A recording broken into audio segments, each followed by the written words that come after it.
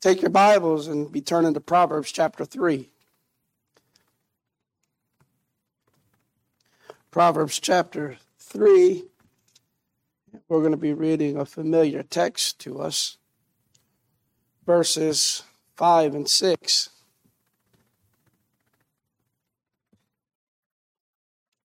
Trust in the Lord with all thine heart, and lean not unto thine own understanding.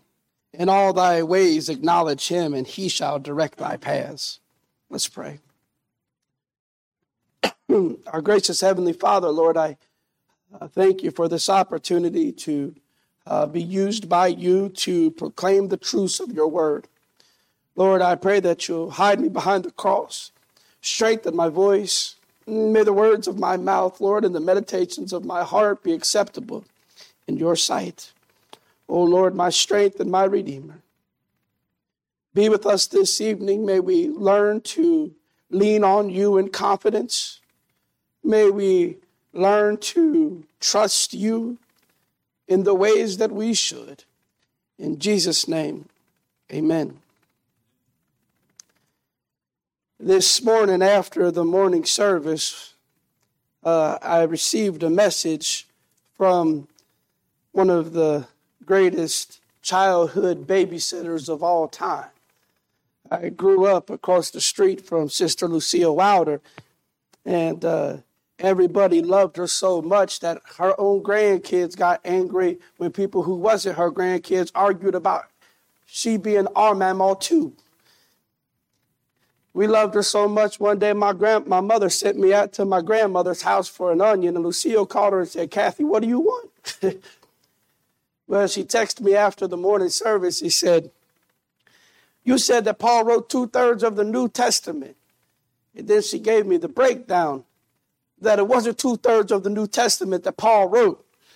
I tried to quote Brother Head as the resource that gave me 2/3 of the New Testament. She said, "You have to be careful who you follow." Trust, but verify. This text here, they oftentimes tell us, and when you take Bible courses, when you're trying to explain the Word of God, that one of the key things to do is to find illustrations. Now, you can't make an illustration your entire sermon, but it is good to take illustrations and make them key for bringing the hearer or the reader to a deeper place of understanding or comprehension of the Word of God. It's to take the physical and take the spiritual and apply it to the physical so that we could get a better understanding. And this brings about a clarity for us at times in understanding the Word of God. What's presented here by the writer, though, is no complicated text at all. Matter of fact, it is a text of the most simplistic understanding. The text says, "Trust in the Lord." Matter of fact, this text is probably familiar to most of us. When we even said turn to Proverbs 3, 5, and 6, we probably started to say, "Trust in the Lord with all thine heart and lean not unto thine own understanding." I mean, it probably began to flow through our minds.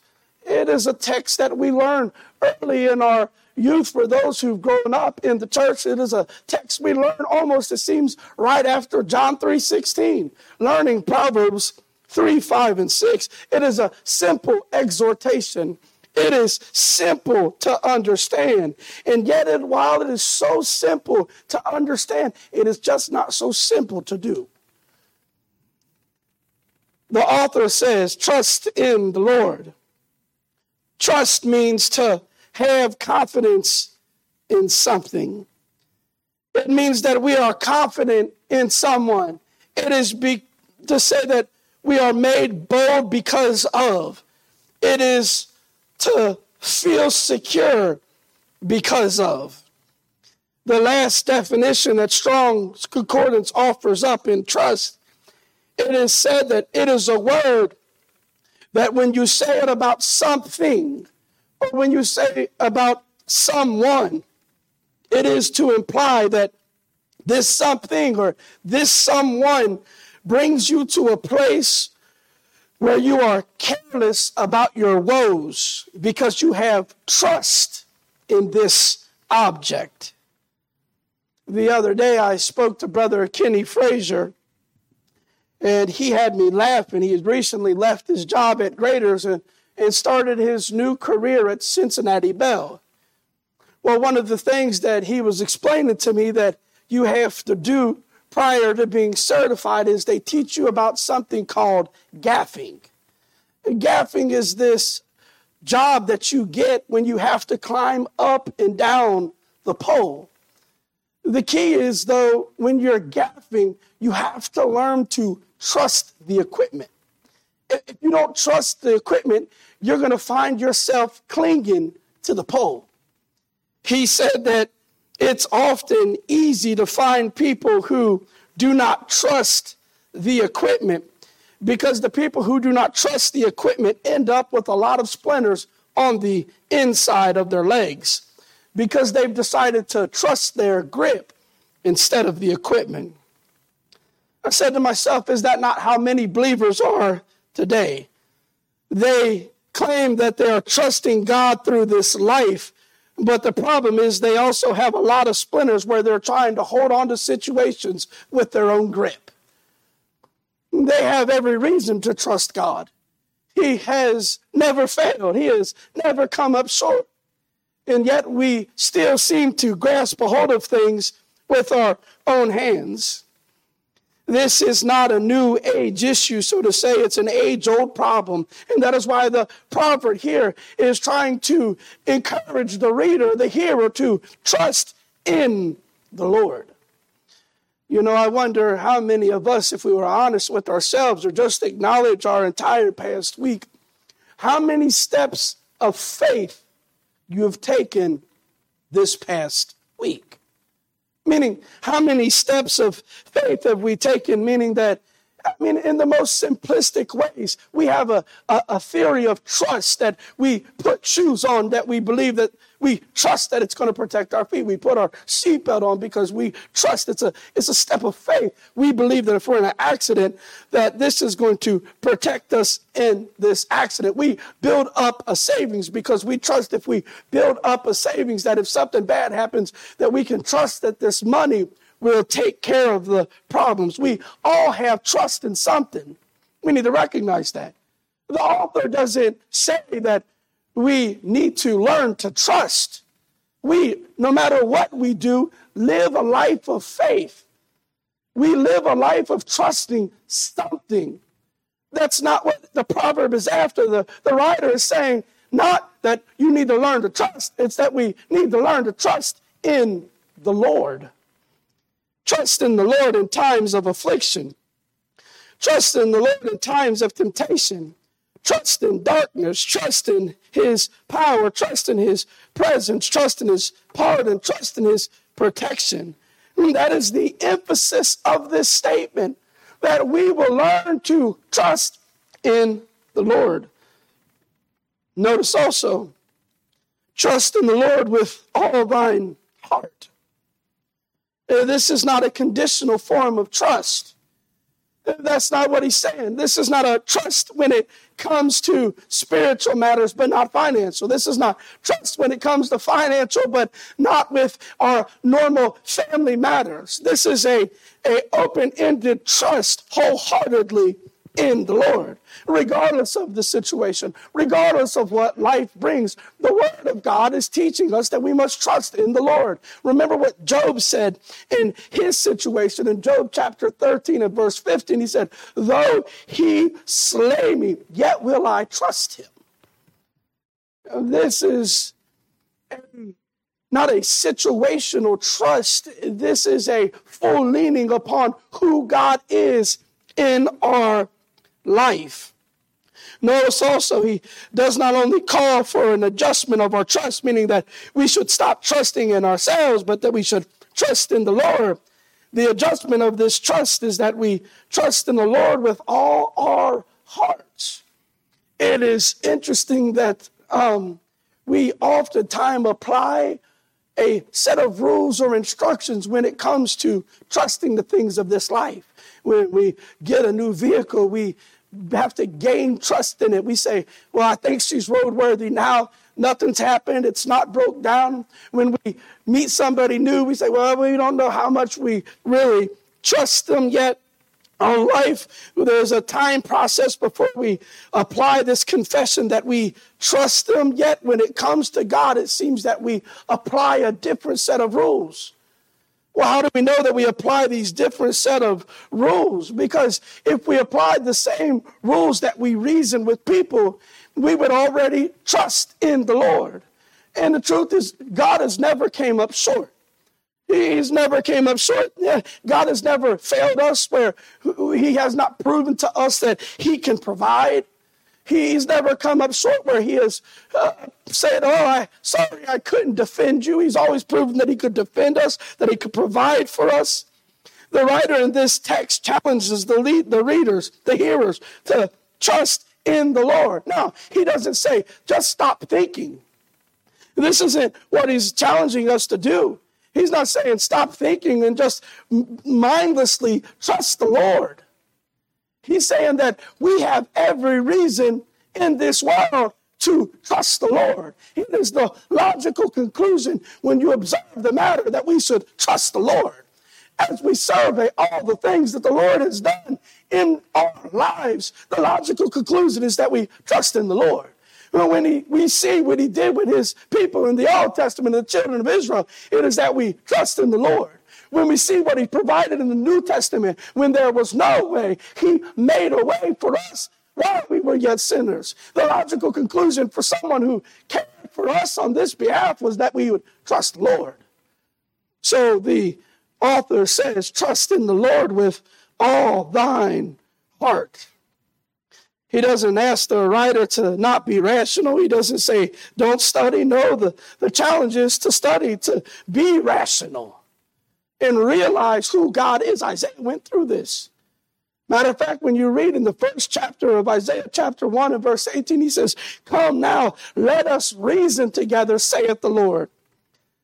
Though your sins be as scarlet, they shall be as white as snow. Though they be red like crimson, they shall be as wool. Reason out what God can do. Reason out what God has done. The Bible repeatedly paints the imagery of those who will just trust in the Lord. Jeremiah 17 and verse 7 says, blessed is the man that trusteth in the Lord, and whose hope the Lord is. Isaiah chapter 26 and verse 3 says, thou wilt keep him in perfect peace, whose mind is stayed on thee, because he trusteth in thee. I don't know if it's ever occurred to us, but the writer here is saying that there is no reason that a child of God should ever live in doubt.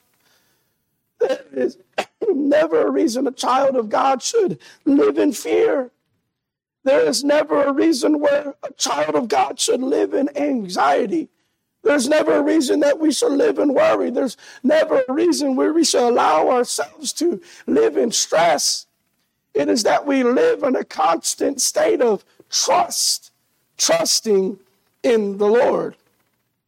Notice also here quickly that not only do we see the object of our trust, it's in the Lord. But notice the outcome of the lack of trust. He said, trust in the Lord with all thine heart, and lean not unto thine own understanding. Several years ago when we was down in Florida on vacation, we was excited. We rented an upper level on this condo. Me, my mom, and my family went down, and what I realized pretty quickly is that I can't stand Florida. But we were all huddled up in the air conditioning in the condo, and we had the Venetian slide back so we could at least see the ocean, even though we didn't want to be in it. And before long, we heard these people screaming, help, help, help. And we looked out, and as we looked out, there was this mother and daughter who had been swept away in the riptide. Well, the interesting thing is about this situation that as it's unfolding is that they clearly had it marked on the beach with flags that it's dangerous to swim. But this mother and daughter had arrived at this belief system that they trusted in themselves, in that they didn't really need the input of others, that they could actually handle this riptide. Well, before long, there was this amazing rescue of these two ladies who had been swept off in the riptide. It was heroic. I wish I could tell you, I was like, I'm going down there, but I couldn't. But I was up there crying like, he got him, he got him. I'm just too emotional. But they had trusted in their abilities more than the advice of people who had mastered how water works. Men should never depend upon their own understanding. And the reason we should never depend upon our own understanding, the reason we should never depend upon our own wisdom is because our wisdom is darkened by sin. Our wisdom is tainted. Romans 3:11 is still true. There is none that understandeth, there is none that seeketh after God. Jeremiah chapter 4 and verse 22 said, for my people is foolish, they have not known me. They are sottish children, and they have none understanding. They are wise to do evil, but to do good they have no knowledge. And this is the state of the natural man. And this is why we don't lean on our own understanding. Yes, we have the Holy Spirit indwelt us. Yes, we have this new life, but we are still tainted by sin. We see here also, I found this to be interesting. He said, and lean not on thine own understanding. In the Strong's Concordance, there is a reference given to this word lean. In the Hebrew, it is from the word shawan. The other time that this is used in the Old Testament was in 1 Samuel chapter 1 and verse 6. When you arrive there, or 2 Samuel chapter 1 and verse 6, when you arrive at that text, this is the text where the Bible says that Saul had leaned upon his sword and committed suicide. Can I reason this with us this evening? That if we lean upon our own understanding, the only thing we are doing is setting ourselves up for spiritual suicide. That if we trust within ourselves, the only thing that we are doing is setting ourselves up for failure. There is even a greater danger when we lean upon our own understanding. Now he says, trust God in everything. In all thy ways acknowledge him, and he shall direct thy paths.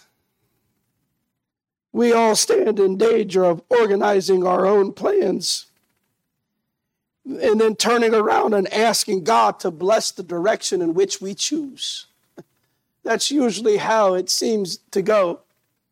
We envision what we want to do, and once we formulate how it's all going to turn out, then we turn to God in prayer and say, this is a grand plan. Bless it. This is not how God has laid out the Christian walk. I mean, even when we talked about Job, right? He said, though he slay me, yet I'll trust him. See, the problem is with our own minds, we like clarity. Clarity brings comfort. That's why we continuously find ourselves trying to map out our Christian life. That's why we continuously try to find ourselves mapping out how we're going to take steps, whether it be in our life or whether it be in our ministry. We map it out because we like clarity. That is the exact opposite of what this text teaches. It's not that you move in clarity. It's that you move because of who you trust. Job said, I don't know how this is all going to turn out. but I trust him. I don't know what's at the end of the road for me here. I don't know how much worse it can get, but I still trust in the Lord.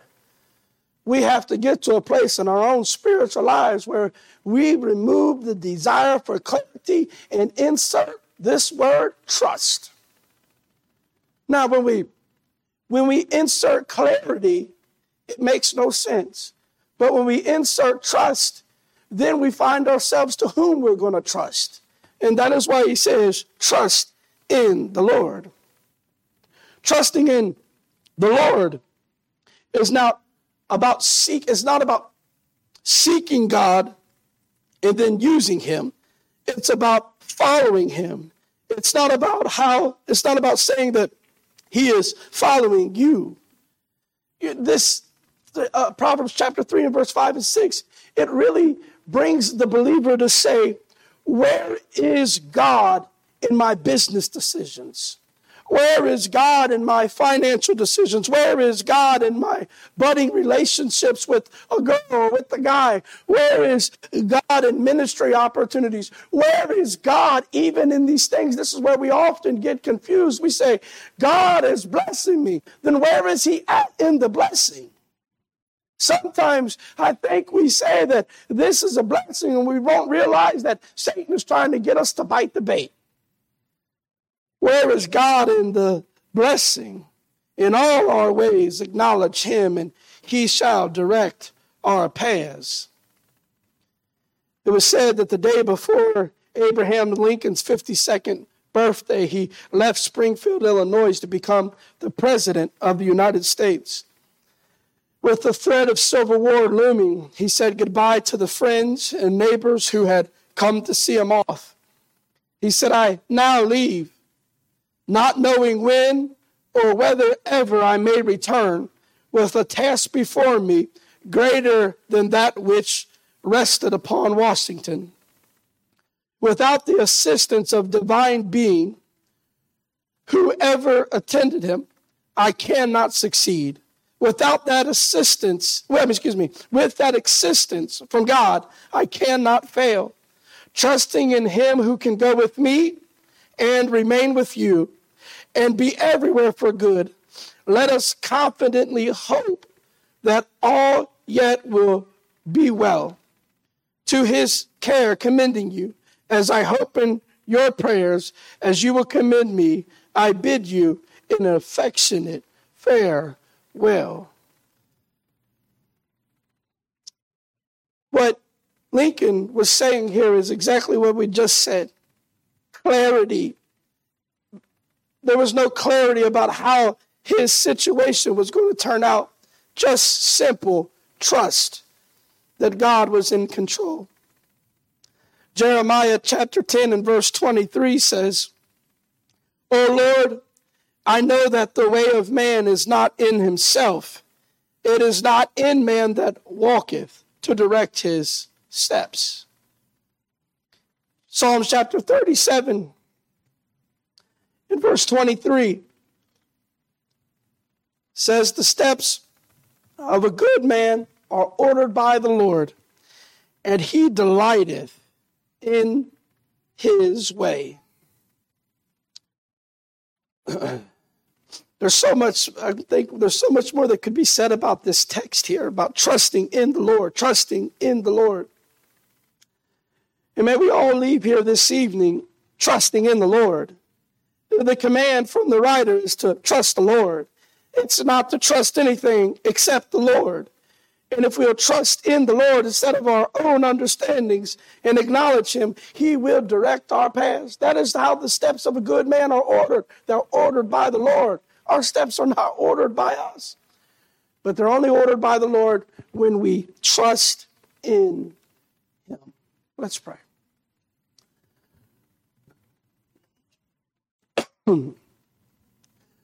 Our gracious Heavenly Father, Lord, I thank you for this day. Thank you for this opportunity to preach your word. Lord, I pray that you'll be with us this evening. Lord, may you give us all safe travels home, Lord. May we leave out of here reminding on who we represent, Lord. May we leave here this evening engaging in each other's spiritual battles, Lord, in the matter of prayer. May we leave here trusting you with all of the situations that are before us. We give thanks to you for all that you've done. In Jesus' name, amen.